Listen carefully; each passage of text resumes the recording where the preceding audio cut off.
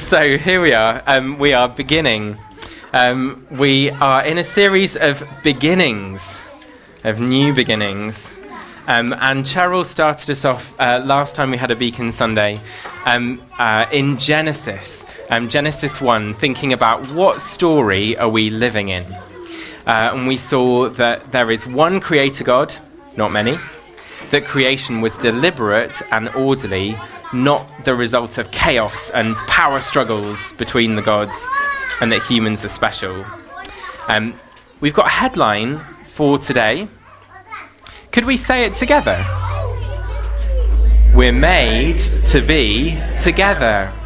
That's our headline for today. I feel like I'm very booming and echoing, which is fun. Okay, so everyone, I'm going to come over here. Hello, everyone over here. Hello over here. So as I said earlier, I'm going to tell a story. Hi everyone. Hello. Hi. I'm going to tell a story. It is a story of love, and the pictures are going to come up on that screen there. So if you want to watch the story and listen, you can see it coming up here. Okay, here we go. Right. There was a time when God had not only made creation, but he had also planted a garden. He'd carved out a space that wasn't too big and wasn't too small, just right-sized place where his creation, Adam, could be and discover and eat and drink and sleep and find purpose. He made the human Adam from Adama, the soil, the earth. Like the rest of created life, Adam is formed from the ground up, brought to life by the very breath of God, breathed in to him intimately. The creatures have this too. I learnt this as I was reading my Bible. You'd think I would have noticed.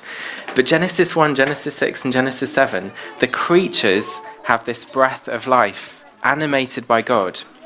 So humans too are creatures of their creator, but they have a unique relationship. They're made as image bearers of God. We're of the earth and yet also godlike. We've got our next picture coming up. There are many trees in this garden that are pleasing to the eye and good for food. Has anyone seen any trees or plants around the Beacon that are good for food? What have you seen? Pears and apples. Wow, what have you seen, Arthur? Tomatoes. I saw ears of corn that look good. What did you see? You're going to say corn?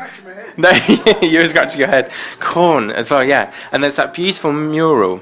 And it says that they were pleasing to the eye and good for food. So God made a creation that was beautiful, not just functional, because that's the kind of God he is. He made two special trees. A tree on this side of life, and a tree on the other side of knowing good and bad. God wanted people to eat from this tree, the tree of life, to receive all the gifts he had for people in relationship with him. Adam receives his very life and breath from God. God knows what will help or hurt him and wants good for him. God says no to eating from the tree of knowing good and evil, not because he doesn't want people to have knowledge, but because God wants them to learn through knowing and walking with the one who made it all. God warns Adam, if you eat from that tree, you will die. Not because I will kill you, but because you'll be cutting yourself off from your very source of life. So this creation was good. What was it? Good. And it was good. It was what? Good. In fact, it was very good. We hear good, good, good, very good. But wait! Today we have something that was not good. What was it? It was not good for Adam to be alone. And so God made us a whole parade of animals come by. Here they come, one by one. They come by and by and by. They keep coming. And the job is naming them. Wow, the variety, the wonder. This is amazing. But they keep coming and they keep coming.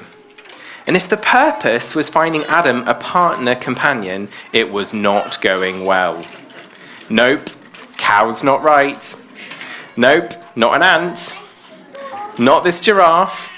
Nope, not another kind of ant.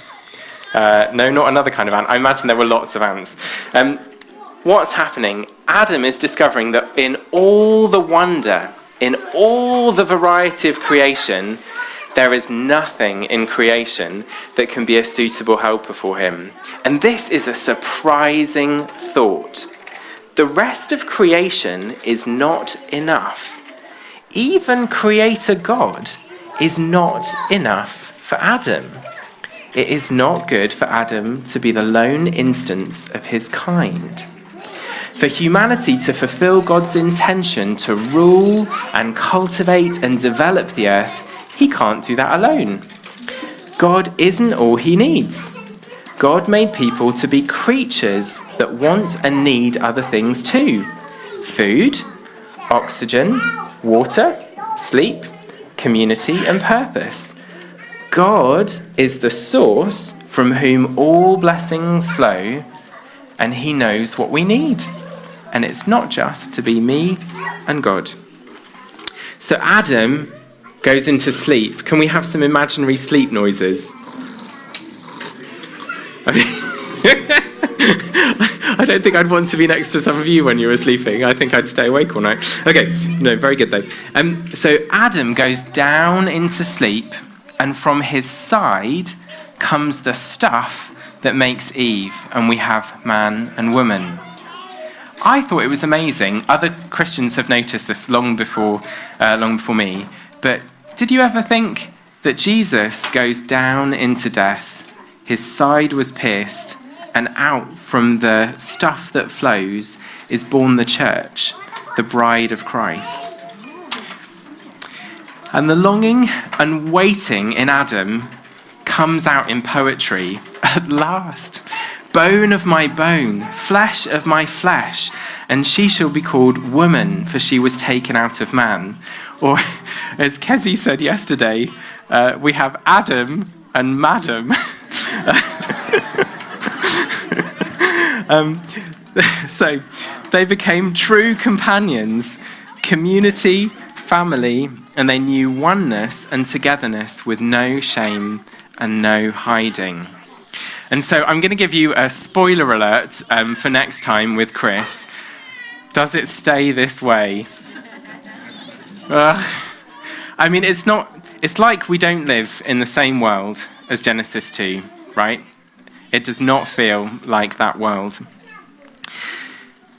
What I want to talk about is the gifts that God gives and then things that happen to them. So do you remember at the beginning of Genesis 2, we heard God gives a day of Sabbath. Oh, I've forgotten something. People have listened really well to the story. If in this next part you need to move around, you want to do something, you like to be drawing, there's paper at the front here and paper over there, and you might want to add or draw or write some of the kinds of togetherness that we're going to talk about today. What kinds of togetherness do we have as people? We'll see some. So, Genesis 2, God gives the gift of a day of Sabbath. That means rest. We're made to be together with God in rest, in creation. We take this gift, and in the world that we live in now, we often do one of two things. We might reject it, or we kind of twist it out of shape. So people might reject God's invitation to Sabbath rest, and we strive ourselves into burnout. Or we twist it and we make it about what you cannot do on the Sabbath. and it becomes totally disconnected from God. Remember, Jesus was challenged about whether he should even be healing someone on the Sabbath. And many of you might have examples of things you were told you could or couldn't do. Another gift. God made our bodies, us. But we kind of get disconnected or kind of split up. So some think we're kind of soul and body. Bodies are kind of yucky. And the goal is to kind of escape, the escape of our soul into heaven. But we learn from the Bible that the future is not that we go to be souls in heaven, but the resurrection of Jesus' body is our promise of renewed bodies in a renewed earth. Thinking that connection between earth and bodies. So we don't always feel this sense of togetherness that we see in Genesis 2 with our own bodies, our own selves. Whether through disability or illness or changing bodies, we can feel betrayed or that we don't like our bodies. They don't match who we feel we are. We can feel shame. Our bodies, as matter, as from the earth, are quite sculptable. And medical technology can allow us to do some wonderful things and also some worrying things. And we can try and remake ourselves in our own idea of who we want to be. Another gift. God made them male and female and gave them marriage and creation. There was an intention of companionship, of co-labouring in God's purpose. But like with all these things, without the environment and experience of the life of God, these things that are intended as gifts can crush us when we try to go our own way or when others around us try to go their own way. I know that for myself. When I was at a boys' school, I felt like I didn't really fit some of the stereotypes. I wasn't sporty. I played the flute. And I went and people talked about the Bible and said how Genesis and other bits in the Bible provided a kind of pattern for distinct roles of men and women. And I'm not so sure exactly about that now, because I found life as I read the scriptures in seeing that God doesn't present a tick list in Genesis of this is how men should be, this is how women should be, but examples through the Bible of all kinds of men, all kinds of women, and some people who don't quite fit either category, who, yes, make mistakes, but who love God and serve God. We also know that there are things that are not right in how people relate to each other across gender. For example, like misuses of power. So, for example, I'm thinking about some of the things to do with, you might have heard about Andrew Tate or kind of Me Too in churches. And I'm following many others in saying that the phrase suitable helper that we get in Genesis isn't here about a subservient lesser role, as if it's kind of Adam's job and Eve kind of comes along to help out a bit. The other times the word helper is used in the Old Testament, it's either of a more powerful nation that's called on as a helper of the people of God, or of God himself. This is no kind of lesser thought or afterthought, lesser help or afterthought. Eve is central to the whole project, and Adam needs to know that God's calling to him is bigger than he can do on his own. He's a finite being. I think also the gift of marriage can crush us too. And at ISCA, I don't think we talk about marriage too often, because I think we have a real heart to be inclusive and to meet people where we are, whatever our life circumstance is. So people might be single by circumstance or by choice, people living together or married or separated or divorced or remarried or bereaved or solo parenting. And I don't mean to go through that quickly in any kind of minimizing way. We have all different experiences among us. And I wonder if kind of not talking about it means that we don't always talk about what's both wonderful and painful about all of our life circumstances. So God's intention for couples is faithful, secure, committed companion relationships. Please pray for people's marriages. I know I've been so blessed by many people's marriages. We should also kind of note that marriage is a temporary experience, even the longest and sweetest of them. The Old and New Testament also challenge when marriage is made an idol. This is the kind of the twisting part. There's an elevation in the whole of Scriptures, really, of the place and status of singleness. We know that we have a God who sets the lonely in families. And to the childless, that God says, I will provide you a name and a memorial that endures forever. So please pray for people who are single. And again, I know I've been blessed by so many people in their singleness.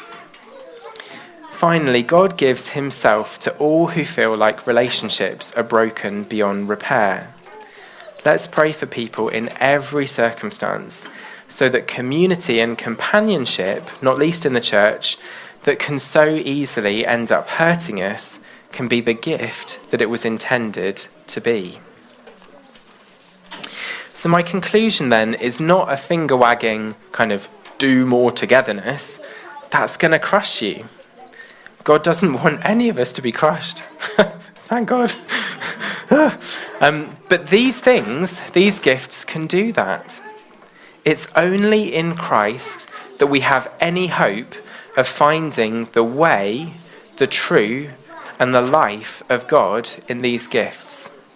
We're called to the togetherness of Sabbath rest with God, creation, and each other.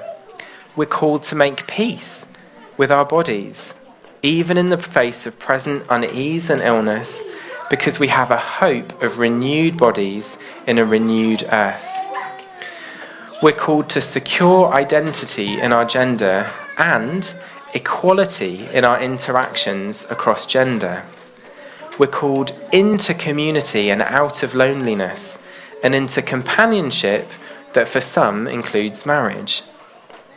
So I'd like us just to take some of our remaining minutes just to spend some time praying together.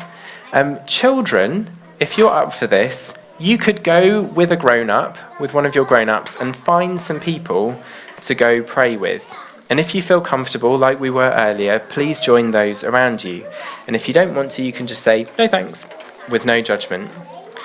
Could we pray with one another as part of our response today, that we would know more of this fullness of life, of togetherness, and that instead of it crushing us, we come to God and know that life and fullness in him.